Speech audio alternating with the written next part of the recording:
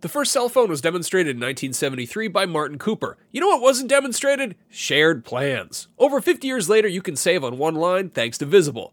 When you switch to Visible, the wireless company that makes wireless visible, you can get a one-line plan with unlimited 5G data powered by Verizon for just $25 a month, taxes and fees included. No hidden fees. No, really. You can look around for them. They're not there. Switch now at Visible.com. Save on wireless without the hassle. Switch to Visible today and save at Visible.com. Monthly rate on the Visible plan for data management practices and additional terms. Visit Visible.com. Contained herein are the heresies of Radolf Burntwine, erstwhile monk turned traveling medical investigator. Join me as I uncover the blasphemous truth of a plague-ridden world, that ours is not a loving God, and we are not its favored children. The heresies of Radolf Burntwine, coming January 2nd, wherever podcasts are available. Do not underestimate the power of PlayStation.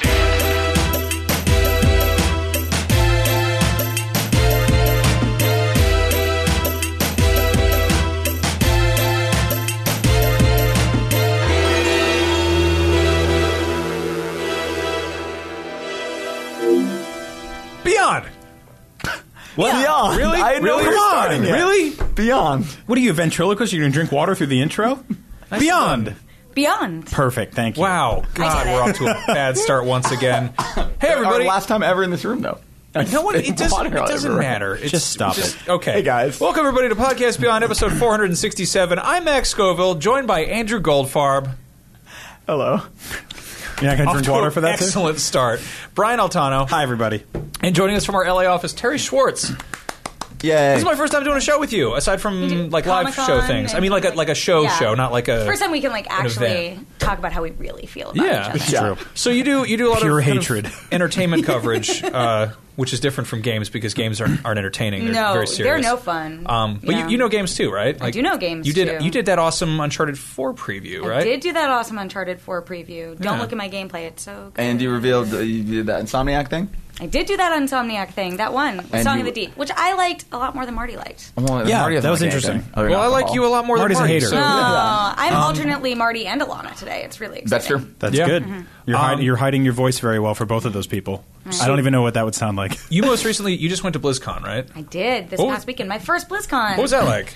It's a really fun show. I'm used to the Comic-Cons of the world, which are fan events, but ultimately marketing arms and big opportunities to show big movies. E3, obviously, more of an industry event than a fan event. BlizzCon is totally just people who love Blizzard coming to a show, saying, "Hey, thanks for loving us. Here's a lot of fun to do."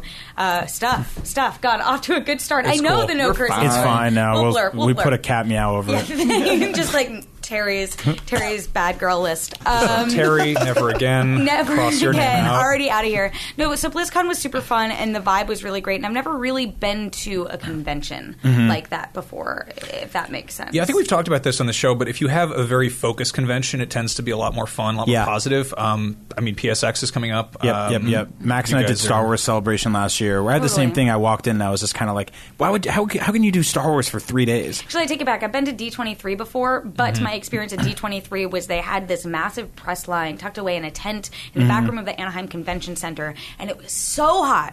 It was so hot, and we were in there, I'm not even joking, for 7 hours Ooh, yikes. waiting Wow. for it, because it was like they had this whole day of presentation, Yeah. and we were there. So I didn't really get a sense of that. And even that's just like Disney, right? Which is now Right. big enough to be Listen, people love Disney. its own E3. Yeah, but Yeah. there's so many properties under that umbrella. Whereas Blizzard, like, it's sort of compartmentalized down to like 5 or 6 major games that people are still talking about. And Yeah. people are so, like, I went to BlizzCon 2013 having basically never played a Blizzard game ever. Like, I've played here and there a little bit, but, like, That's going to that where I convention was as, at. like, an outsider is so cool. And people are so into it. And what was interesting about this year is it was probably the smallest BlizzCon ever in terms of announcements. No new game. They had 2 years of Overwatch. No big announcement like that. WoW basically wasn't even on the stage. They were like, Right. hey, remember we did that Warcraft movie, Sharp Right Turn? wow. Like, Oh, yeah. Look, it made money. And now the legacy of World Yeah. of Warcraft. So even coming off that, there was a lot of fun stuff to do. We're going to talk about Sombra a bit. I believe that was probably the biggest thing, even though it happened exactly how people expected, all the way down to, hey, she'll hack into the opening ceremony. Yeah, And that was be cute. Their stream was awful, so like I totally fell for it. I was like, oh man, the stream's going out again, like an old man, and then it was actually the reveal of that new character. Yeah, but Sombra's like, she's like a hacker lady. That's kind of, I kind of caught this like secondhand through Twitter, and it's funny because people were just like, there's like the people who are like, yeah, she's cool, and there's people who are like, I want to do sex stuff with her. Yeah. I want her to hack into my swear words, and you're just like, what? What's happening? Who are you, and why do I follow you? Does that surprise you? Wait, you followed me? I don't know. Why were those Adam your Sessler, tweets stop that you were tweeting reading? about There are these like there's this thin veneer between like me, a fairly weird guy, some slightly weirder people I follow, and the very weird people that they follow who they'll retweet, and then I see it, and I was like, huh, that's okay. It's like a fun game of telephone. Well, you know, I like Overwatch fandom a lot, though. Yeah. Like people are weird, and people do want all the characters to sex on each other, but like at the same time, like I like that this game has been out less than a year. Like it was a this year game, right? Even the gorilla? Yeah, especially. Oh yeah. I'm so sad that I missed Lucy when she was here. Lucy O'Brien, one of my very, very favorite people who works at IGN, and one of our most talented writers, I think, as well. This is paid for by Lucy O'Brien. But she wrote a great piece, actually, about the fandom and fan fiction that has come out around Overwatch that was so fascinating to me. A really interesting deep dive from the people behind it and sort of how that's helped form the game as well. Yeah, it's really interesting, especially from like a genre perspective, because you don't really see a lot of like there's people aren't really doing like Soap McTavish fan art for Call of Duty, or like even like Max and I got into Battlefront, but those are just like pre-established characters, you know, and a bunch of like throwaway bounty hunter guys that we have thousands of toys. But it's also funny how like just how Overwatch is like people are it's a shooter, but it's like colorful, you know. It's like it's got this kind of level of strategy to it, but it is competitive. But it's like it seems like a very positive community and also a very horny community. So I mean, maybe that's the key to it. If positively horny, that's what it says in the box. What did Overwatch crack? It understood that you don't want to play the same characters you've played always. Yeah. Like, these all feel like new, fresh characters, even though the idea of a PvP shooter ultimately is very familiar. And also, like, I am someone who is never going to be the sharpshooter of the group. I'm never going to be the best with the sniper unless it has like auto aligned to whichever enemy is closest. But it's so team based that you can be the healer, and being Lucio is like there's a place for you. Important. Exactly. There's like you always have a role where you're like have to be the best hit in order to still be really I good. totally appreciate that, because I think a lot of modern shooters kind of miss that point, and they become so Twitch based and so focused on like you have to be the best. I mean, we had one of the community guys from Astro Gaming on up at noon the other day, and he was talking about how basically the intricacies down to the exact sound of hearing footsteps in certain directions in the right headsets can make the difference in a game. And I'm like, man, that's so deep and that's so insane and so intense. But like for other games, you're like, but what if I just want to hang back and like make everyone feel better with positivity, or like throw bombs from far away? That's how I Conversely, play, like no one likes that because I'm just like, Terry, catch up with everyone else. I'm like, but I'm just trying to make you feel good. I'm like coming back here. It's great. I love that everyone's always like shouting their catchphrases in Overwatch and stuff, and it's like, you know, you got like the Counter-Strike stuff, like you gotta listen carefully for the echo of the footsteps around corners. And they're like, well, in Overwatch, the cowboy will shout out something about high noon, and you can tell where he is from anywhere on the map. Anyway, so that's cool. Another big thing that happened this week was yesterday was N7 Day, November 7th, which means it's Mass Effect Day. Arbitrary armor, letter and number day. Yeah. The official Nike of space. You're so sold on this. All right. I love how incredulous you are about this. I know, you're like, and on May the 4th, we'll be like, it's Star Wars Day. Let's get a kid. Come on, I mean, like, N7 is like, I see why they did that. No, of course. Yeah. It's like it's March 10th on Mario Day. It's better than like stuff. March Effect or something. Like, March 10th, it's like MAR 10. It's MAR 10. That's the day that everyone thinks the NX is going to come out or the Switch is going to come out that day, because it spells out MAR 10. Like Mario. Okay. This is going to be like every day is a holiday, except every day is some sort of tie-in day. Yeah. Every day should be National Puppy Day. Yeah. I support that. But yeah, so BioWare dropped a bunch of stuff. We've kind of been getting teases about this, but Mass Effect Andromeda is coming out early next year. Do we have a date for that yet? No, so they keep saying spring, and then the CFO VA has said Q1 a bunch. There was an art book from Dark Horse that said that's coming out March 21st, 2017, and on the Amazon listing it was like, this will come out the same day as the game, but they never confirmed that. And then today, or yesterday when they put up the pre-orders, one of them was for a digital code on Xbox, and it had a release date on the image itself that said March 21st, 2016. which is So it's been out all along? Yeah. So we don't know. I would guess that March is a pretty good guess. Yeah. Well, the nice thing is that even when they do announce it, that doesn't mean it's actually coming out then. I know. That's It's true, a video too, yeah. game. It doesn't mean anything. I will say that I like the fact. I'll put it this way.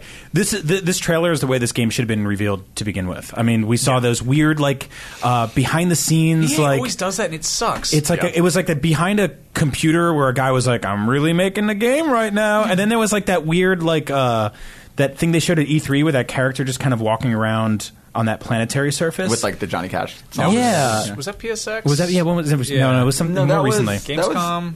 Gamescom, maybe? E3 or Gamescom. Yeah. It was Yeah. Gamescom. I They all think. melt together. Yeah. But this was an actual straight up trailer. It kind of showed it showed locations, it showed aliens, it showed combat, it showed how beautiful this game is. Story focused as well. Yeah, Yeah. totally, which I love. So yeah, like it's definitely weird because we know simultaneously. I feel like way too much and not enough about this. We don't exactly. We do kind of know when it's set. Let's just throw Break this out this there. down for us, Andrew. You did All it right. so well Yeah. before the show started. It's Miranda. So Miranda put up a thing on IGN that you can read. I pointed to the camera. Well, I'll point. Okay. For it's called 37 New Things We Know About Mass Effect Andromeda.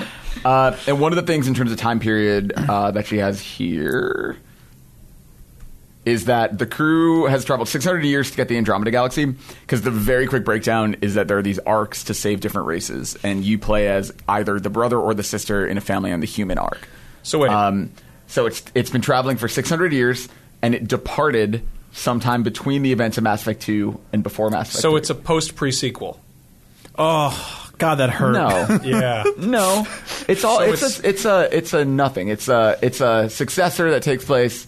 I don't know, like 400 years after Mass Effect 3 ish. So a sequel. But it's no, because it's none of the same characters.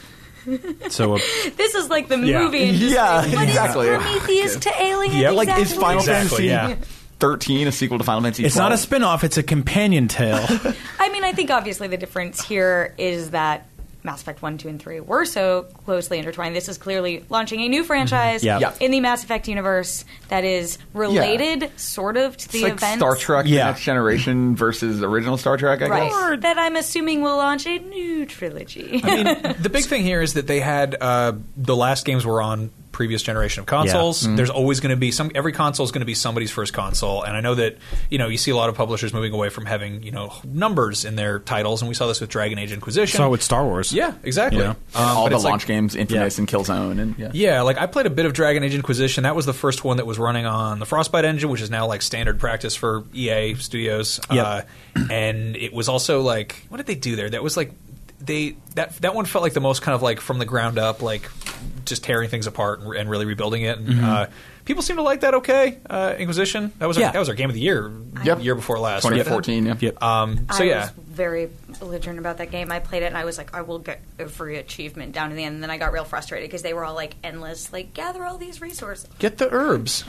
It's like, I will not get these herbs. Go kill every dragon. But yeah, like obviously they're kind of doing the same thing here with Mass Effect, but it's weird because whereas I feel like Dragon Age had like a certain amount of hype behind it, and people were like, "Yeah, bring out more Dragon Age." In this case, the last time we checked in on Mass Effect, it was Mass Effect 3, and there was that whole ending debacle. Yeah. Do you think people just haven't gotten over feeling burned from it? Yeah, I think so, and I think that's been a running theme this year. Max and I were actually talking about this before the show. Anecdotally, watching social media, I think that this trailer did a lot of good in terms of bringing up nostalgia from people. I just saw everyone in the world who has some sort of connection or memory to the franchise in some capacity was like, here's a shirt I have, here's a tattoo I have, here's like this art book, here's this. Like, Mass Effect is a good pair of words to gamers. People like that. But then they think also about the ending of the third one and how what it... color were you? Yeah, exactly. It leaves people kind of bitter, and I think this year we've seen a lot of that.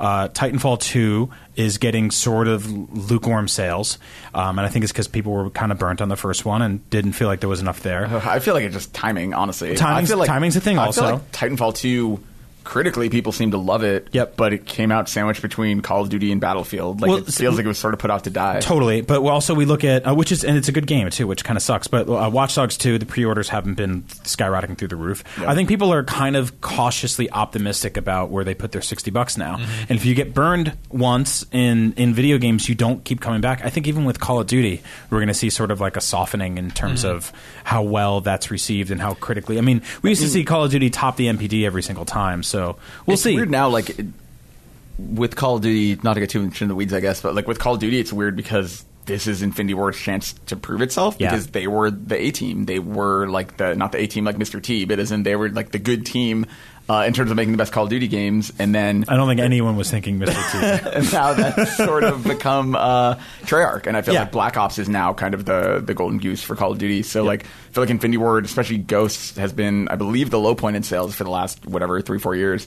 It'll be interesting seeing if this one pulls it back. And with Mass Effect, I don't know. Like I actually feel like Mass Effect is tremendously positive. I feel like people complained about the ending at the time, but that was the most vocal people, and then also they did a lot to address it with the DLC that came after. Kind of. I feel like the community's actually I'm not just basing this arbitrarily on like ambient buzz. Like going to like the main post on Reddit or like the main the YouTube page, the top comments on there are people being like not overly negative, but just very, very hesitant. Yeah. And I think it's also the fact that this trailer doesn't really.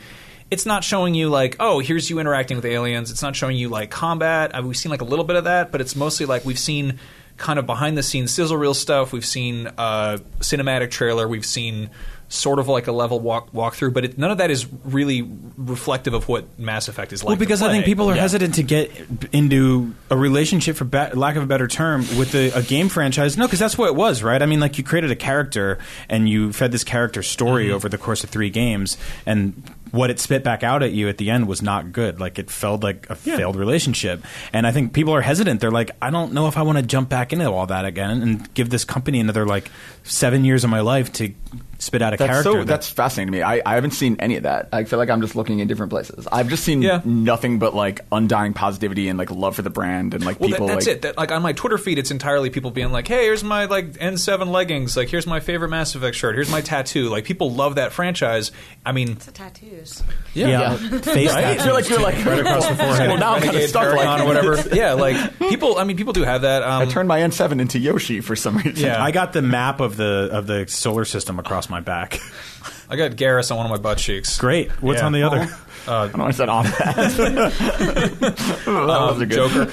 Anyway, it's actually just Seth Green, but I got him like a cool space hat. So it looks like Joker. Yeah. That's good. After I saw Austin Powers, I was like, wow, Scott Evil's great. If only he was in space. Anyway, like I think that there is that obviously the love for the franchise, the IP itself, but like as far as this new game coming out, it's like it's weird. It's kind of what we saw with I don't know, with Force Awakens, like people being like, oh, like I don't know, I'm kind of got burned before, so like maybe we're seeing some of that, but it's also, I mean, I feel like once I see how this game actually looks when you're playing it and you're taking control of it as opposed to getting beaten over the head with like, very kind of tropey, cliched cinematic story beats of like... Yeah. I mean, we've seen gameplay twice now. We see there's maybe 2 seconds in this trailer and then what they showed at the PS4 Pro reveal, and that's really all they've shown. Like, my God! Yeah, that trailer was missing like one, this ends tonight, and another like, the unstoppable power now of the... it's my turn. And that's what you said, was that it looked like a movie. Yeah, absolutely. And I think it's interesting that you compare it to The Force Awakens because you're right, coming off Star Wars, people were burned, but then they kept seeing in Force Awakens everything that it seemed like the prequels were missing or didn't get right. So what do you think that needs to be done? How do you think Mass Effect Andromeda needs to be presented that will convince people this is changing the things you didn't like about how the Mass Effect trilogy ended up going and getting excited again? No, that's a really good point. I think it's so a lot of the Force Awakens stuff really focused on the new characters and setting this new tone, heading in this new direction. There were literally shrapnel of the original franchise was laying on the ground in most of the shots that we saw. We didn't really see Han until the end of one trailer. We didn't see Leia until the movie. We didn't see Luke until the movie, except for that one leaked like Instagram photo that some snitch put up. But for the most part, like you didn't see anything, right? So this was about Rey. This was about Poe. This was about Captain Phasma and BB-8 and all those characters. So I think that like leaning more into that, which I think they're doing more and more of now, it's going to help them a lot. And then if you can have moments and nods that go back to the original Mass Effect trilogy, then I think that's a good way to sort of build things up. I mean, aside from like some of the guns and the N7 armor and one Asari floating around, it seems like not really. I mean, it doesn't seem like it really is tied enough to stuff people are familiar with. I mean, I think once we see gameplay, one thing that really bugs me is that they kind of set it up by being like, oh, there are these arcs of these 4 different species that are going off to investigate inhabitable worlds, and you're like, wow, that's a really good setup to play as one of 4 different races, which was something you could do in Dragon Age. But it's like, why can't I be an alien? Like, let me be an alien. Yeah. Isn't there that line in the trailer? Oh, we are the aliens, but we're the Yeah, aliens, yeah. essentially. Yep. I don't know. You sound so sold. I'm just like, I'm a human being every day. Right. Like, maybe I get to be Jennifer Hale again, but like, aside from that, it's like I don't want to just be some man. I mean, you're like You could be a lady. I could be a lady, but I want to be like a blue lady who's like 1,000 years old. Don't we all? It's true. Yeah. Well, wait for Star Wars. Yep. So yeah, I mean, it sounds like we're negative on this. I'm the furthest opposite of negative. I'm Really? tremendously excited. I think this trailer was really, really, really good. Good. Yeah. No, it's good to hear because This is probably second to Persona, my most anticipated. I'm Really? cautiously optimistic about this one. Obviously, it's just I think it's going to be really cool. It'll be a really excellent polished game. I'm sure once you get in there, it'll be incredibly fun to play. And I love a good, Star Wars-ish space opera video game. Yep. Like this is the kind of game where I'll either play it for a little bit and be like, no, or like you won't see me for 2 months. Yeah, I mean, if it's like Dragon Age Inquisition, but with like an off-road moon buggy and some jetpacks, I'm pretty cool with that, and you'd bang some space women. This Or episode men. Or men. episode brought to you by Dragon Age Inquisition. And Lucio Bryan. Competing sponsors. I'm curious to see. Yeah, like it's going to be really weird because I think you're right that they need to establish that new in a good way. And like I think the reason people love Mass Effect, like I mean, like FemShep is incredible and Jennifer Hale did an amazing job, but I feel like most people aren't like Shepard's my favorite character. Like it's more about Garrus and it's more about Liara and it's more about like the people you meet and like. And so with this, like we don't really know the squads yet. Like they said they're bringing back loyalty missions like in Mass Effect 2, which is really a good way to like get to know them. It's almost like, I mean, like social links in Persona or like things like that where you like have those side quests where you get to know characters better. Like I feel like that's part of why Mass Effect is like by the end of 3, your game is your game because like you saved those people and they were part of your crew and like you might have lost other ones in favor of these and like that's like why that squad might mean something to you. And I think like starting that over is really hard.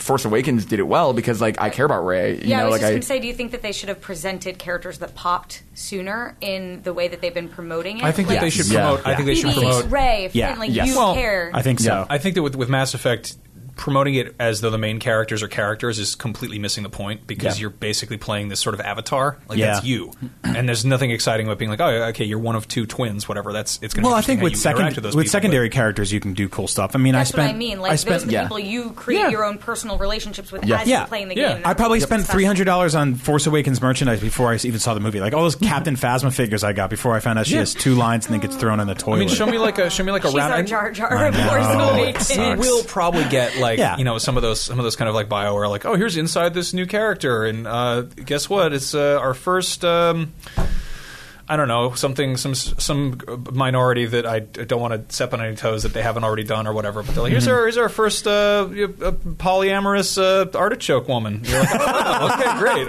good to know. I mean, I think like I'm excited that we see some new. Oh, it's a Zoroaster! How exciting! We've never done a Zoroaster before. I'm excited that we see some new races in there, like the basketball hoop person at the end of the trailer. That's really offensive already. Yeah. Right up the gate. I know I said artichoke woman, but come on. They did say we're gonna the Game Awards, the Jeff Keighley show on December 1st. Hoop we're gonna see. Yeah, the end of the trailer is the basketball hoop. Oh, that guy that keeps getting his head stuck in basketball. We think it's a guy, but the creative director, someone tweeted and was like, "This seems like a mean guy, doesn't it?" Or he seems like a mean guy, doesn't he? And the creative director quoted that tweet and just went, "He?" ?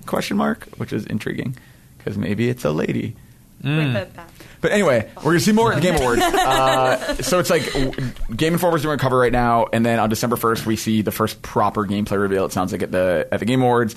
Maybe they'll do PSX. Like, I feel like we're going to, if they are coming out in March, like, they have to start ramping up within the next 3 weeks, basically. So I think we're going to see a lot, I'm hoping, before the end of the year. Yeah. Especially since it's been out since March already. Yeah, exactly.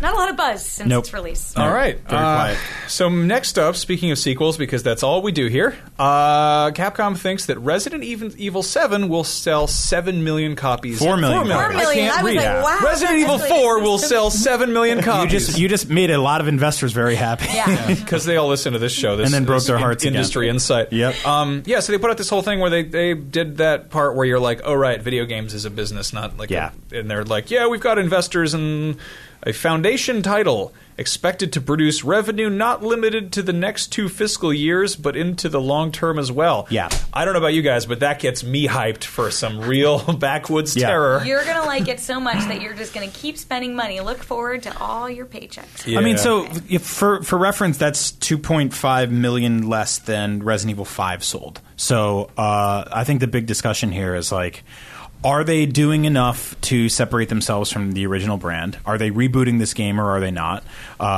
Like, what's happening with this franchise specifically? So I think it's interesting because they're basically saying this is the new direction for Resident Evil, which I'm super into because I think if there's no series in all of games that I think needed a rebranding and a reboot more than Resident Evil. By the time we got to Resident Evil 6, which was just this sort of jack of all trades, master of none. It was part survival horror, part action game. It was trying to please everybody and please nobody. Where they're going is in the right direction.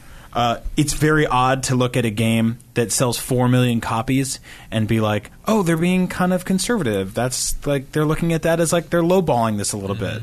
But this is meant to reboot the franchise, basically. That's what foundation title means. So I think ultimately, like, this is good. It's good news. I think it's a good direction for the franchise. I'm personally a little bummed out that it's not just a complete reboot. Like, it's still vaguely connected to some crap left in the franchise. That blows my mind. Which I'm like, why? Yeah. Like, you're in the middle of the woods, in the middle of nowhere. You're in first person. All of a sudden, there's VR components. Like, kill some darlings. Yeah. Just throw out the trash. No Umbrella Corps. No. Like, I hope I would have loved like no reference to Leon or Chris or this game is about. It's basically a found horror footage movie video game. Have you been following this, Terry? I haven't. I'm a huge coward. I avoid scary things at all costs. You and Max, yeah, more Resident Evil 7. The way I remember when we saw the trailer at E3. Not only could I not watch it, we were projecting it on the massive screen. Yeah. But I was like, nothing in my life will ever get me to willingly play this game. Right? Ever. Especially I don't care how much. VR. Yeah. I was like, Destin, you can beg me for how scary it is, which I'm like never up here to do those anyway. But I'm like, nothing ever. Which it's great that it looks that scary. Yep. But all these other things, considering I do know sort of how the people's interest sort of cooled and they kept trying to tweak things in the last few games and it never was quite working. The fact that they aren't just like, let's start at the base of what worked about this franchise and rebuild from there. I totally agree. I mean, so the crux of this one is basically it's a found footage survival horror game in first person. So basically you show up in this house, you're trapped there, whatever the actual quest is, and you start finding tapes and you watch the tapes and then you walk through the areas of the places you just saw the tapes for. So it's kind of Blair Witch-ish, where you're like, oh, we saw this thing, we're going to go check it out in the woods. It's basically being like, there's this investigation. But don't you like also play as the people in the tapes? Yes. So like it's mechanically in terms of how to tell a story on multiple layers. I think it's fascinating. Yeah. I will not play that game. Sure. It's a spooky time. Sure, but I mean, all of these things. Playing position together. Exactly. Yeah, we need Alana and Marty because they like horror games. Yeah. So basically, this is the biggest and best excuse in the history of the franchise to get away from Leon and Wesker and the Hunk and Krauser and all these just like these dumb old characters that I used to enjoy when I was like 15. Yeah. But they're so bad, and they've always been written poorly. Like they've some of them have punched boulders and come back from the dead and shot rocket launchers. And it's like, this is a game about finding VHS tapes in a spooky house. Like, let's just get away from all of the baggage of the franchise. Just call Resident Evil, and just have it be about an evil in some residence. I'm curious. And that's it. Is that? Do you think that that's the general consensus, or just the consensus in this room? Like, are there diehard Resident Evil fans who are like already hearing you say this and shaking their so Probably. like, how can you not have Umbrella and all these other? That's the question Capcom's asking, because like Capcom as a whole is like, I don't know, like we don't know what they're making, and maybe they have some like awesome thing under their sleeve. But it's like right now, Street Fighter V was like competitively, it's fine, but like it didn't like set the world on fire sales wise, and it was actually super disappointing campaign wise when it came out. Yeah, Resident Evil 7 kind of needs to do well because Capcom's fine. They have Monster Hunter, like they have plenty of other things that are keeping them afloat. But like if Resident Evil doesn't start swinging back up and being like a major tentpole franchise for them, like I don't really know what Capcom is in 5 years, 10 years. So on the flip side, the sort of like jump scare survival horror first person genre is cleaning up on Twitch and YouTube right now. Yeah. So there's, I think, a great market for this if they position it in the right way and it doesn't become too hokey and too campy and it's actually legit scary. Just watching reaction videos alone, and we'll produce our own here at IGN, will be terrifying. I have a PSVR now, and I've done some horror stuff on it, and I'm like, I love horror movies. Like, I watch all of them. I watch every new great horror movie that comes out. I have my whole life. I don't know what's wrong with me. VR horror stuff is the kind of stuff where I'm like, whoa. You can't shut your eye. Like, you can't get away from it. I'm like, I don't know if I can actually... Like, there's certain parts where... And I did the kitchen demo. It's hokey. It's also very old and very low res.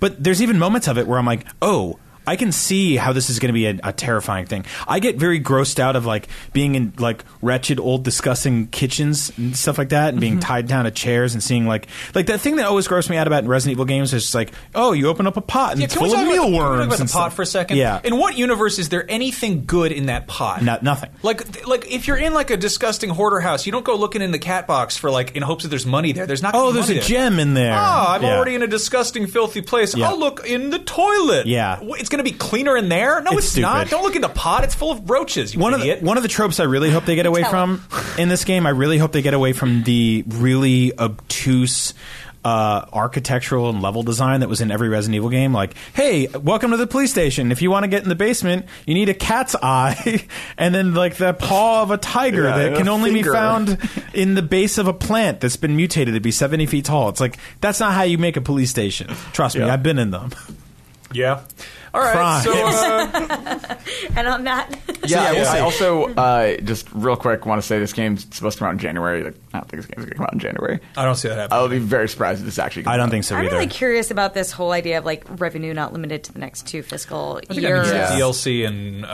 but do you think... I mean, the DLC and the idea that it's based around new tapes seems like a really interesting and smart way that could to be continue. cool. Yeah. Do we know how big this is? If they're projecting, like, a much smaller expected...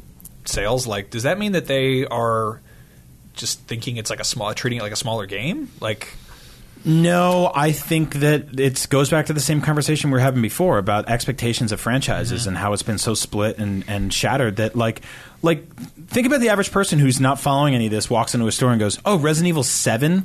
Well, I didn't play the first 6, or oops, I did, and I don't ever want to play another one again. Yeah, I was very surprised that they kept 7. I'm disappointed. I wish we had heard rumors about this game going into E3, and I thought for sure when it said Resident Evil on the screen, I was like, awesome. And then it said 7, and I was like, the baggage that you dragged in with this thing. I'm really torn because I'm a big fan of just being like, drop the number, just reboot it, just call it the title. It's been long enough. You're not going to confuse anybody because they don't sell PlayStation 1 games at GameStop anymore. I'm also a big fan of when a logo pops up and then it says a word and then the number shows up and you're like, oh, that number's part of the word. Yeah. Oh, the logo. You can spell 7 Roman numeral. So torn. The way they did the logo for this game, because here it's Resident Evil 7 Biohazard and there it's Biohazard 7 Resident Evil. Like they tied the Japanese name, the US name, and the two different logos complement each other. And one's a Roman numeral, one's Arabic numeral. It's awesome. It was really cute and really clever, and it will cost them 1.5 million units at launch. I know, like, the whole idea, if I'm reading these numbers correctly, 4 million at launch versus 4.8 million total run for Resident Evil 6, and also 4 million at launch versus 6.5 million between 2009 and 2013. Yeah. It sounds to me like they're expecting this 4 million launch, but then there to be this continued interest, so maybe it will go back up to the 6.5 over the course of 4 years or however long. Well, by then they'll make Resident Evil 8 and 9 and stuff like that. My thing with this, I feel like they're being conservative here, or they think they're being conservative, and they wanted to say 6. They're like, let's go for 4. When I feel like it's actually going to sell 2. Like, I mean, this feels like to me like I think 4 would be about right, but Well, I think this is better than that Square Enix thing of selling Tomb Raider, and they were like, "Oh, well, we sold 7 million." We were like, "Great, awesome, great job, guys!" And they're like, "We wanted to sell 10," and you're like, "What? Yeah. What universe do you live in?" So we'll see. I'm excited for this game. What interest for Resident Evil is. I mean, you talked about people being burned by Mass Effect. I feel like Resident Evil may even be worse. I mean, well, yeah, because it's scary, right? Yeah. It really needs to be scary. Well, and also like 5 compared to 4. It's like they literally took everything good about 4 and like flipped it into bad things. Like 5 is just, it feels like that was when I stopped playing Resident Evil games as they came out because it just felt like it missed the point. These are the guys that defined the survival horror video game, and now their lunch has been eaten by almost every other franchise out there. Yeah. But also, like, the dual prong disaster that is the Resident Evil franchise doesn't just end on games. Like, there's been 6 terrible movies that are also keep beaten. doing The well. last But they do one well, is coming out I know. soon. Well, did you see maybe around the same time that this game is if it's not the delayed. quotes about that one, about how like it might be the last one or the start of a new trilogy? I know, right? It's the last one unless it makes a lot of money, Yes. and then we're going to keep it going. Yeah, at least they're honest. Yeah. All right, so The Division is a game that came out. Speaking of March, Do you remember The Division? yeah, Yeah. Really? yeah. When's the last time you played that game? 3 weeks after it came out. All right. That was this year, right? Yeah, I think so. Yeah. Yeah. So The Division, obviously, that was a game that was marketed with the kind of long tail Ubisoft approach where they were like, here's the most beautiful thing you've ever seen that looks really, really cool. And we all got excited. And then as it got closer, we're like, I don't know about that. I'm sure it's still got some people playing on there because that's how things work. They just revealed that they're working on an expansion that's all survival based, and it looks really cool. And obviously, they don't have a release date for this yet. They kind of just did like a developer live stream of it. But basically, I mean, what the game is sort of in actuality, it's sort of like Destiny in New York, and you run around, you shoot some stuff, and you know, some people liked it, some people didn't. This seems like it could be sort of the Destiny 1.5 expansion for The Division. Basically, what happens here is it's a 24-player mode where there's 24 players dropped on a map. They don't have any mini-map or powers. They've got, like, limited health. You've got, like, a crappy little, like, 9mm pistol. All the gear you find, all the stuff you find, you have to find. And then on top of that, there's a blizzard. And you're supposed to be managing your hunger and your sickness and your warmth as you're just exploring New York in, like, not just sort of like, oh, there's a dog pooping and there's snow on the ground, but, like, you can't barely see in front of you. Mm-hmm. And presumably there'll be much less going on the HUD. But Yep. I just think this is the coolest idea. This sounds like way more in line with something like, like DayZ or Rust, and that's I feel like something that console games haven't ever had. Maybe a little bit with what's it called? World War Z, is that it? No, that's a movie. Something with a Z in it, not DayZ. World H1Z1. That one. There we go. Yeah, gotcha. Forgive that one me Z1 for not being able to tell these things apart.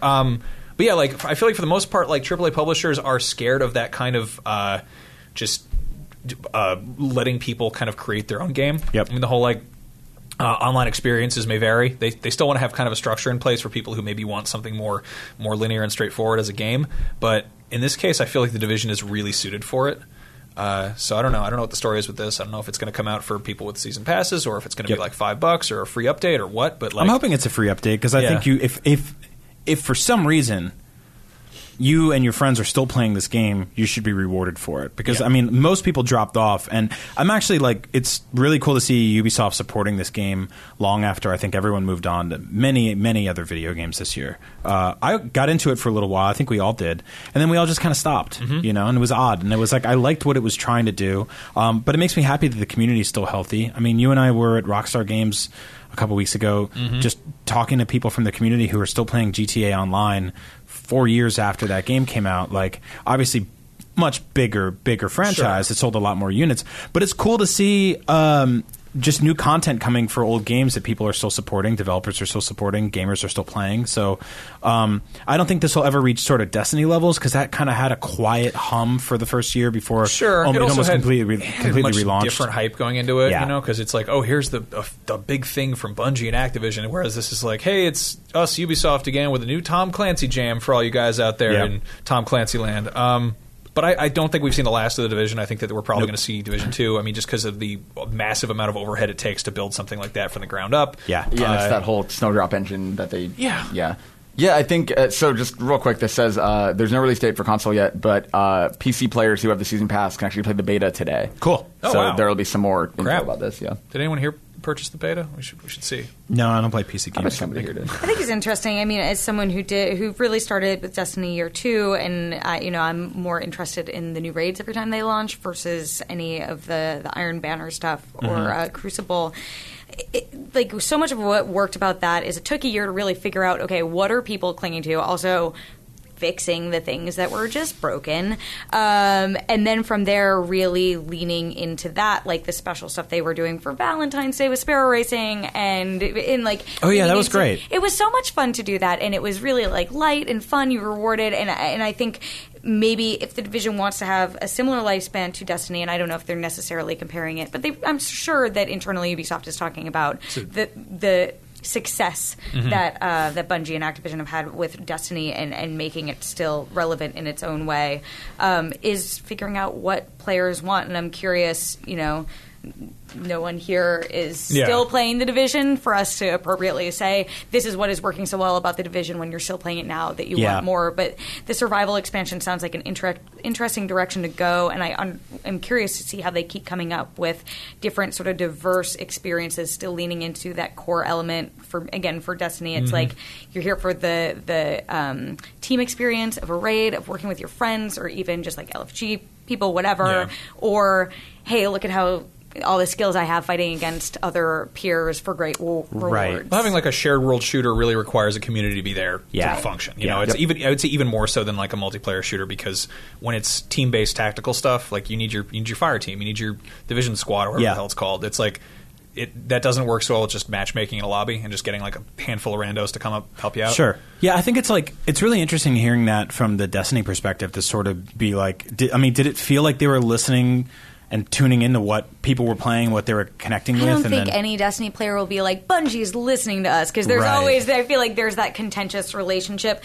But I do think that with each advancement they have until whenever we get Destiny 2, it seems like they're trying to lean into what works, what doesn't. That being said, like, my boyfriend plays Destiny way more than any human should play Destiny. I've heard that a lot. He was like, that changes Iron Banner, and like, we all like this thing, and they mess with us. So, I mean, that's how I am with Pokemon Go still. Well, games like that, it's like, I mean, it's sort of like hard drug usage. No one's like a mild heroin addict. Yeah.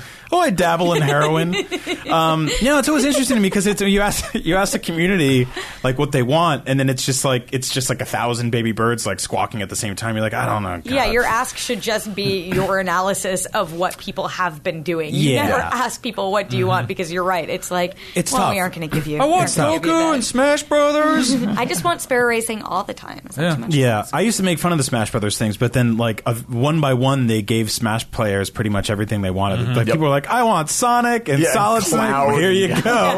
Bayonetta. All right. Ice Climbers. No. So I think I'm going to look around the room, and I think I know who wrote this. And here it says PSA. Catherine just got added to PS. It was Marty. Oh, it was Marty? Yeah. I love Catherine, though, and really quick PSA. Resident Atlas spokesman. Yeah, if you have PlayStation Now, Catherine got added. I wish they would do. I've been waiting for this on Xbox backwards compatibility, but I guess PlayStation beat them to it.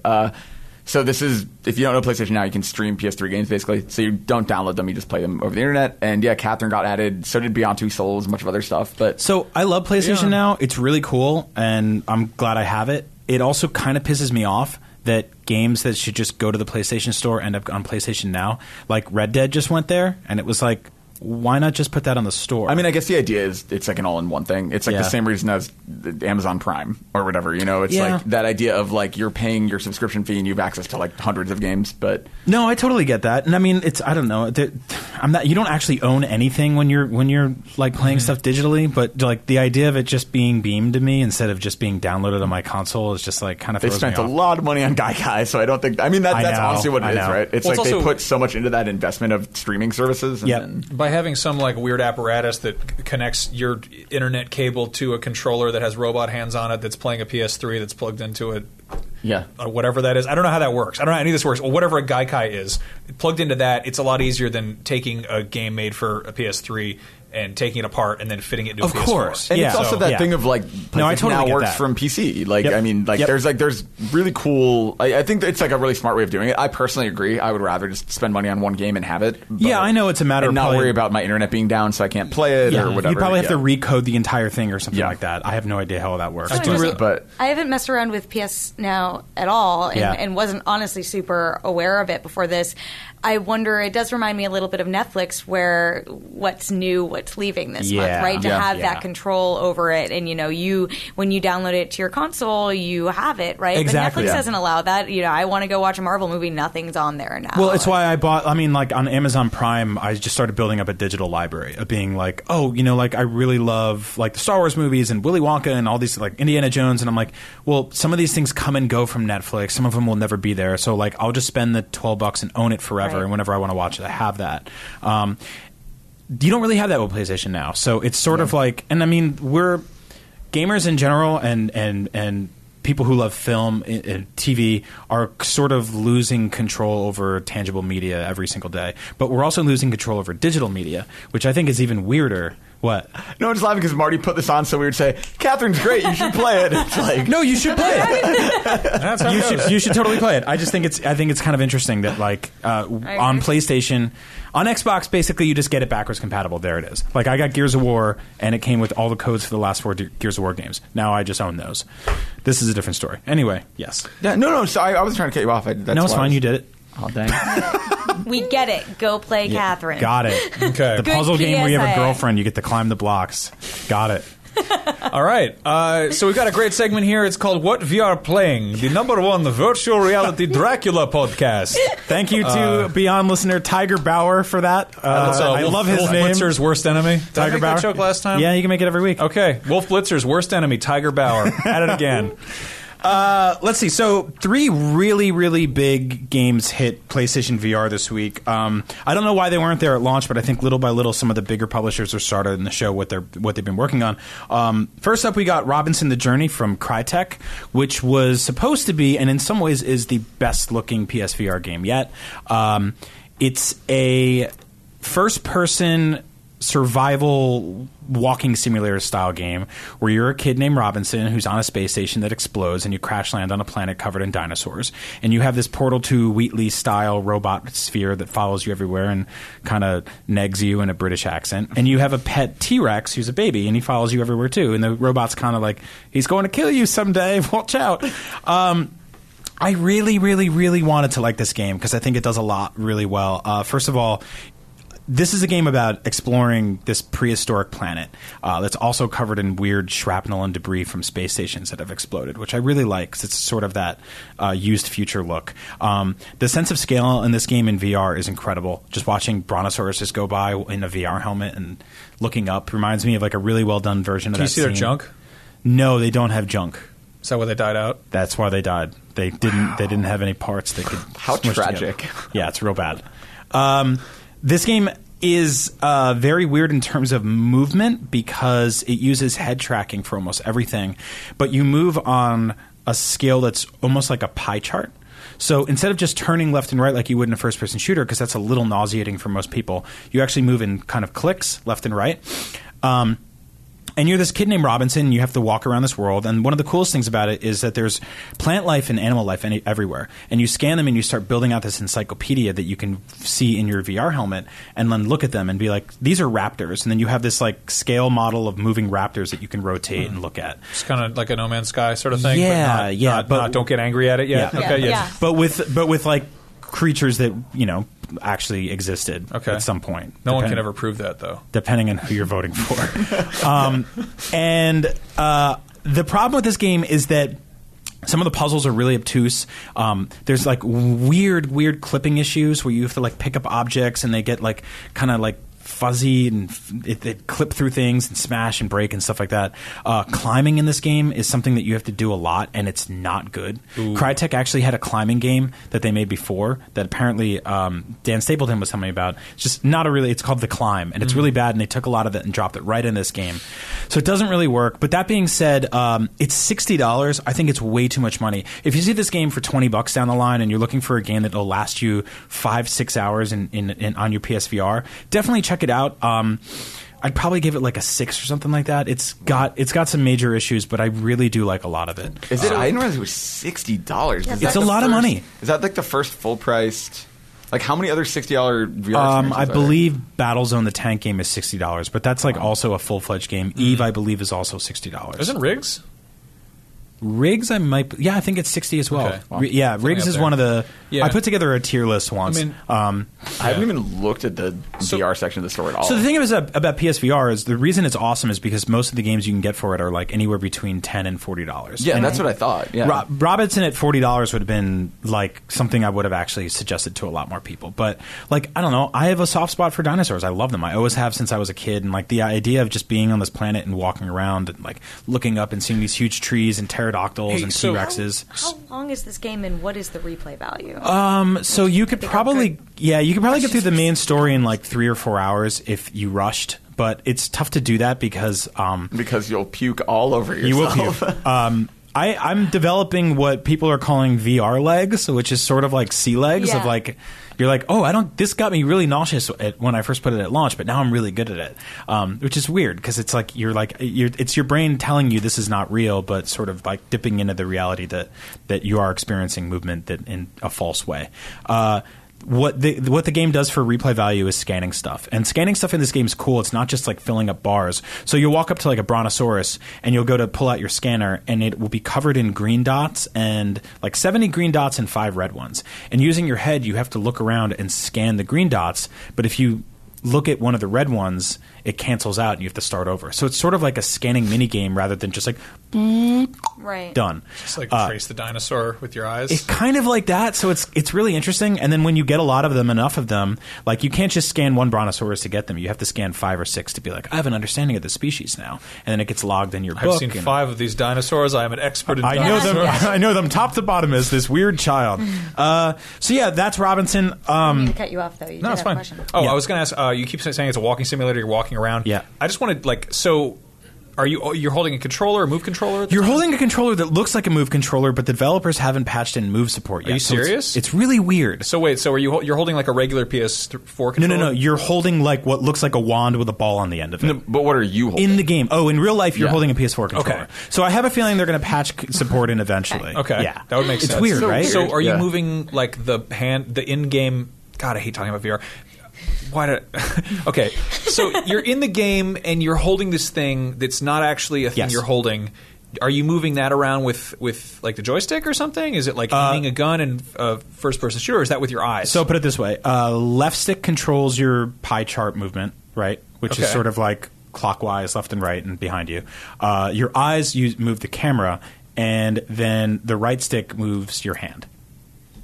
Okay, which is holding the move which is holding a fake move controller. So eventually, you'll probably be able to play this game with 2 move controllers. So instead of the right stick, it'll be actually better. So with the pie chart thing, it just sounds very clicky. Like, are you not? Kind of, but it's not nauseating. The thing is, they give you the option. Is it like VR legs? Is it like Google Street View? When you like move around with the arrows, yes, but much faster. Okay, yeah. So you can actually go on the options and set it so that you can go full like 360 movement. And I tried it, and it's way too jarring for me. Wow. Okay. Like it makes you very dizzy. And there are a couple parts in the game where like you walk up to a ledge and you look down, and I was like, whoa. Like VR changes a lot of things when it comes to stuff like that, you know. So it's cool. Like I said, I can't really recommend it at $60. I think they're doing a lot of good stuff. It's sort of like a mixed bag texture wise. Like it goes from being one of the most beautiful games on PSVR to being like, man, that looks like a weird like N64 texture. Apparently, it runs way better on the PS4 Pro, which I'll get on Thursday, and I'll let you guys know next week how VR games look on that. Another one I played this week, Ubisoft put out a game called Eagle Flight. People were so excited about this. I know. I feel like it's awesome. Okay, good. I adore Eagle Flight. This might be my favorite PSVR game so far. So when we first saw Eagle Flight, I believe it was E3? 2 E3s ago? We saw this, I played on Oculus at some point. Yeah. And that was all the multiplayer, though. That was just like shooting pellets at your friends. And so everything we've seen from this game so far has been multiplayer, but everything I played so far for about 5 or 6 hours has been single player. Really? So Eagle Flight is a game, it is a first-person cartoon eagle simulator where you play as an eagle. who I believe has like an eagle wife and family. And the great thing about this game is it's in VR, and you see your beak in front of you the entire time. So you put on the headset, and immediately you just have this like this huge beak in front of you, and you see his feathers off on the side.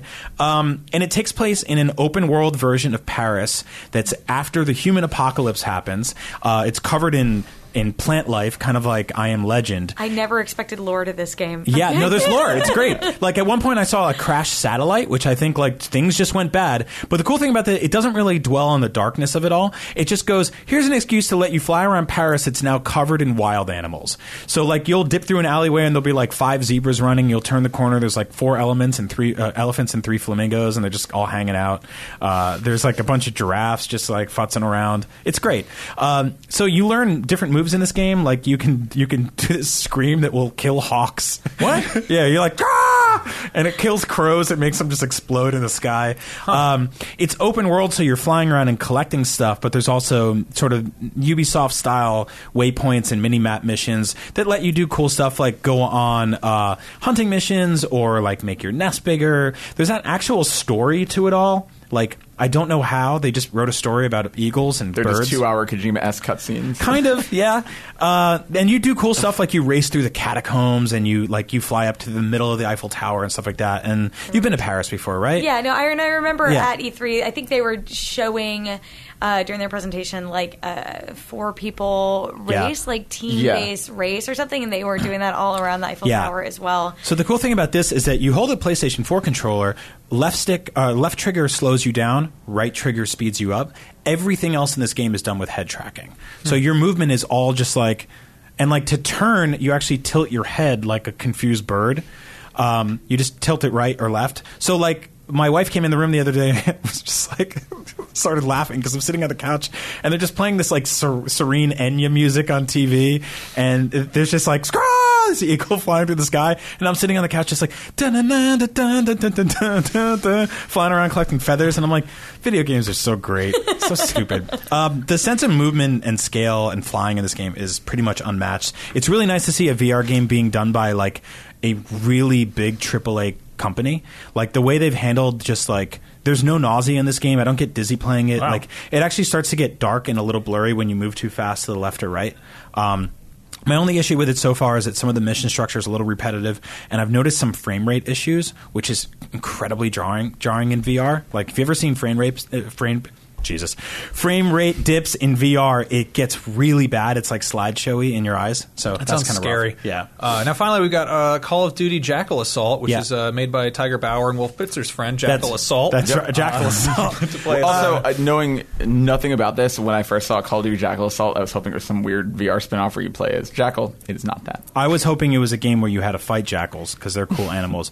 Instead, it's a sort of like Star Wars-esque EVE Online or Eve Valkyrie sort of first-person dogfighting simulator, which, again, people are getting very nauseous playing, but I'm kind of okay with because I've gotten better at this. It's about 5 or 6 minutes long. It's score-based, kind of like the Battlefront thing that's coming out soon. And it's cool. It's totally free. You should check it out. I have no idea how it fits with the campaign for Infinite Warfare because I probably won't go anywhere near that game. Jackal is your friend? Yeah. He's a spaceship. You actually play as a jackal who that's wakes up probably one day totally as a man. true. Graphics-wise, it's one of the better-looking PSVR games. It's cool. It's free. Download it. It's out there. Even if you don't have a PSVR, just grab it. Cool. So yeah. That's what VR playing. Thanks for letting us know about that. Of course, man. Yep. I'm waiting for you to like come in with like tan lines or something from wearing the VR hat too much. For you to come in with a beak, like I just imagine you have your own beak that you wouldn't. Yeah. I think I've gotten to the point where I have this smile on my face, staring at you, listening to you talk about eagle flight because I'm imagining. I have a big nose, so it's a good fit. fit. I've had the thing where you get out of it and there's a little bit of redness on your face, but other than that, PSVR is the most comfortable headset. So cool. Yeah. I may have to. You think rapid fire is going to be very rapid? Yes, we can do real rapid. Okay. And if you really want to leave, I don't care. You can just walk out. No, you're not a prisoner here. You're a guest. Beyond. You're in that camera right now. The If world we doesn't go exist. fast, that should be good. All right, so rapid fire is the thing we do every week. It is a part where we go into one of the various groups of social media things and ask questions. We present them from people, and they get the thing with whatever. Facebook.com/group/podcast beyond. Or YouTube.com/IGN Beyond. Anyway, Dionysus Sarakinis, which has a really cool name. Awesome. No more video games or no more pizza. Which one can go away forever? You what? No more pizza. Ooh. There was a Friendship Island once, and this was the population. And now I think we've had to sacrifice. May I posit you this question? Were there no more video games, how would you make money to buy pizza? Brian? At my pizza store that I opened. All right, fair enough. Goldfarb? Oh my god, no more video games. I like pizza a lot. Yeah, I think I'm going to be with you on this one. Yeah. I mean, I don't have a job, and it's just, that's... All right. So, wait, I mean, do we lose all the ingredients for pizza, too? Pizza in LA is not great. That's true. It's not great. Yeah. I'm like, if it was like no more tacos, no more sushi, like I'm an East Coast girl, but I've totally come around to the food out here, and I'm like, you know what? No more pizza. I don't eat pizza that much anyway. I'd rather play. Terry, you're allowed back on Friendship Island. Yay! Okay. Do you mind? I just like sing. Sorry, Andrew. I know we gotta go. All right. Sean Messler says, gameplay or story, which do you prioritize and would you forgive one being poor if the other is good? Yeah, I love this question. This is a tough one. It's hard. Yeah, I mean, like, there are a lot of... You prioritize story? I do, and it's because I come from a TV movie side. Yeah. All game, like I'm the opposite. And whenever I write about games too, I think people are like, "But how was the gameplay? What were the mechanics? Like this, that?" And I was like, "Oh, I don't know. I wasn't paying attention. I was I'm so excited for Horizon Zero Dawn because of that. Because I'm like, yay, the lore! It seems great." Anyway, really, because I see the trailers for that game, and for me, like the minute-to-minute gameplay is what attracts me to it. Like, I also killed the big T-Rex thing? Yeah.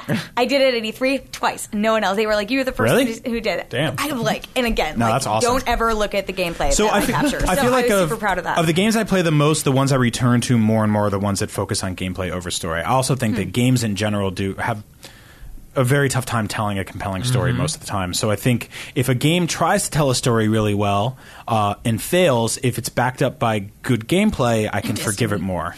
Yeah. It's really hard. Like, I mean, I think when you... Because I totally align naturally with you. I would prefer a good story. But when you get a good story with bad gameplay or even just mediocre gameplay, you get something like Mafia, where, like, the story is fantastic in that game, but the actual 30 hours of gameplay becomes a chore because you're just... And, I mean, even to some extent, like Bioshock Infinite and some parts of The Last of Us, like, you're just churning through gameplay to get to the next story beat and to get to that next cutscene. So, like... It's hard to have one without the other. I mean, I agree with you. I find myself playing games for gameplay more, but I probably get more out of a game with a really good story. I don't mean to not let Max answer this question as well, but it's interesting. I find myself not returning to a lot of games. I'll usually play a game for the story and then move on to the next, like I would with a TV show. And I find myself not being as engaged by more gameplay-driven games, with the exception being Destiny, which I still come back to sporadically. Because, I'm like, I got to the end of the story. Okay, that, like... Yep. I had my run. Yeah. I think there's I will be way more forgiving of bad story if there's good gameplay. Yes. And I will be way more forgiving of vice versa, I guess. Like I love early Metal Gear games on the basis that they're totally weird and they're like G.I. Joe meets mech robots meets anime, but I'm terrible at stealth games. But then you can also get in a cardboard box and cover yourself with wolf urine. So I'm like, interesting. I still suck at these games, but I like them. But then again, something like I love Far Cry 3. That's one of my favorite games ever. But it also has like a pretty garbage story. Like it's nothing really too interesting about it. And if that was a movie, I'd be like, all right, whatever. Yeah, I felt the same way about Far Cry 4, where it was just like, the story's here in the beginning of the end. Yeah, it's just like all that stuff. Like, I mean, and Far Cry Primal had a story, right? But it was just like a bunch of people yelling at each other. Yeah, it really was, and I didn't care. But playing that game was awesome. Finally, Brendan Feldmeyer says, "What do you predict will be the biggest surprise at PSX?" While you guys are answering, I'm going to start preparing to open some boxes. Be careful. Goldenrod, what do you think about PSX? A surprise? I mean, I hope we get to see what another first party's doing. I have a feeling we're not going to get it. Like, I feel like PSX is going to be pretty... I mean, we don't know yet, obviously, but like I'm expecting hopefully some more Spider-Man gameplay. I'm guessing Kojima says something.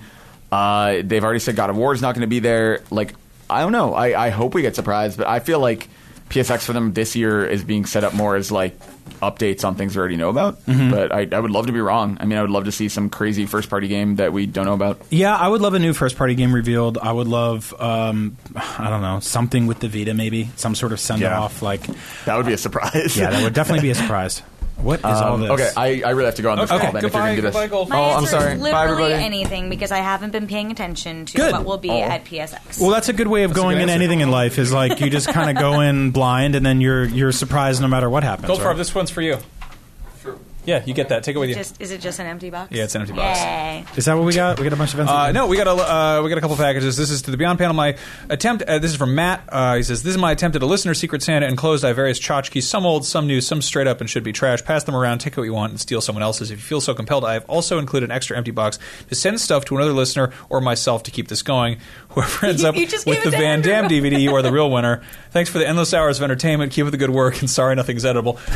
Well, great. Now I have to go steal that box from Andrew and mail it to I him. assume this is all for me because I've earned it as a think so. long panelist. Hundreds of all back episodes. to episode 1. Yeah. Yeah. No, Of Beyond. all Thanks, Beyond guys. guests get us Been there since swag the early bags. days. Let's see what the hell is in here. Oh, boy. Oh, there's the Van Damme DVD. All right. You want to vamp a little bit on this? All right. The next one? This is like my second unboxing ever.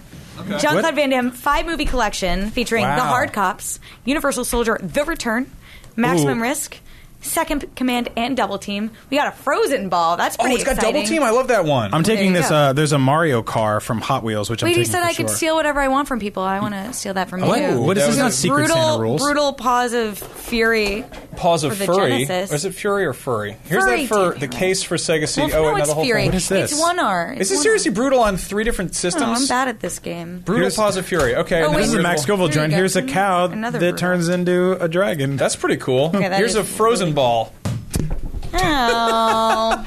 Wait, there's All so right. much brutal paws of fury. Well, this is a Here. weird bag of presents. I like it. Exciting. Wait, Thank you how very many- much. Thank you, How many Matt. Thanks a these lot, are Matt. there? I'm stealing Thanks, the Van Matt. Damme DVD This is great. because I've really been meaning to watch this Double just- Team for. Goldfarb will get the cardboard box. Goldfarb always gets the cardboard box. Oh my lord! You guys get Sony presents. I'm Oh, not keeping boy. it real. We never get presents. Some presents keeping it real, too. Yeah, ask Jeremy for presents. McTire says, as a freelancer, have you ever test reviewed a game for developers so they might make changes to improve review scores? You ever done that? I've given feedback at preview events that has gone to change the game, but in terms of mock reviews, I've never really done that because of this job. Oh my god, That is edible. are those Laffy This is Taffies? 5 pounds of Laffy Taffy. So there's that. The 5 pounds of gummy bears, I would like to point out, whoever sent us those a couple weeks ago, those got passed around the office and became sort of a typhoid Mary of colored bears. People were just stuffing their hands in there, and it was real disgusting. Luckily, is- the Laffy Taffies are... yeah. I'm just tearing into this. This is absurd. I see Anyway. a caramel apple one I want to try. All right. All right, Terry, where can people find what you're doing? You can find what I'm doing on IGN.com, surprisingly enough. Also at Terry_Schwartz on Twitter, and mostly in the movies and TV section of the website. So if you never go to those, if you're usually hanging out with these guys on the game side, come visit us. What's the We're last thing you worked friendly. on that people should go check out that you're most proud of? Ooh, that's a good question. Well, I did do a lot of BlizzCon coverage, but and that was really cool. A lot of WoW stuff. But we've been doing a lot of really cool Westworld coverage, a show that I'm super into right now. I know We've I talked missed the about that on Westworld here, too. We're big conversation fans, so. before. And also, actually, I'm working on a Moana piece coming Okay. up in the coming weeks. If you don't know, it's the new Disney animated You're movie. also about to take an interesting trip. I am. Well, I'll say the Moana piece, if you see something about Moana, click on it, because I worked hard on it, and that, most things are fun, but this one I'm excited about. I've been calling the movie Mona. Yeah, that's Mona. wrong, Right. Oh, well, that's sorry. I should not. That made it a lot more sexual when it's about, like, an adventurous teenage girl. Oh, boy. And The Rock. But yeah, cool trip coming up. Ghost in the Shell trailer launching this weekend. You're probably on the fence about it. You're probably screaming whitewashing at your computer right now. Beyond that, White watching? whitewashing and whitewashing. Weight Watchers. Weight Watchers. Whale washing. Yeah, we get to go to Tokyo. I get to go to Tokyo. Wow. You guys have to stay here Yes. while Casey Chin from Snapchat and I go to IGN Snapchat and I Rat go to bastards. Tokyo, where we're going to get to talk to Scarlett Johansson about All the right. movie. Have We're you been to gonna Tokyo before? I have. All right. You And know also tying back to Andrew is very jealous. That's probably why he had to leave. There's Yeah. a Persona 5 pop-up cafe we're totally going to go to. Well, crap. So, yeah. Yes. Keep an eye on the IGN Snapchat and also just IGN in general for, Yeah, just- I'm sure that's you gonna- probably you're should gonna keep be- coming back to IGN. Yeah. Yeah, and if you're in a All things store considered. and you're like, I really want some Laffy Taffy, don't get the caramel apple kind because it really just looks like a thing of turds. Wow, that does look like a thing of That turds. looks like Also, I think it was was it hot in this bag? From you. I'm going to bring this up so. real close to the camera. Beyond, thank you so much for watching and listening. We're going to take a look at this. It smells like the old My Little Ponies in here. I just am confused that this Super Mario smells like thing the strawberry has a mustache. horses. Yeah, I don't like cars with mustaches or really eyebrows or any kinds of stuff they put on cars these days. Anyway, thanks for watching, everybody. Beyond! Beyond! Hey there, this is Justin Bartha. I made a funny new podcast, King of the Egg Cream. It has the greatest cast in the history of podcasts with actors like Louis Black. I'm torn by my feelings for two women. Bobby Cannavale. You can eat it, or if someone hits you, you can put it on your cut. Melanie Linsky. I wonder what these marvelous things are that look just like boiled chicken feet. Jason Ritter. I can break things and pick locks and kill people. Michael Stuhlbarg. The whole point is to inspire people that they should make themselves better. Ari Grainer. No, don't whet its appetite. What are you, an idiot? Me, Justin Bartha. That's not just any egg cream, that's a Lemke's special. And all narrated by the hilarious Richard Kind. This is the story of Harry Dalowitz and how he rose from nothing to become New York's King of the Egg Cream. So if you like funny true stories, come listen to King of the Egg Cream, available wherever you get your podcasts.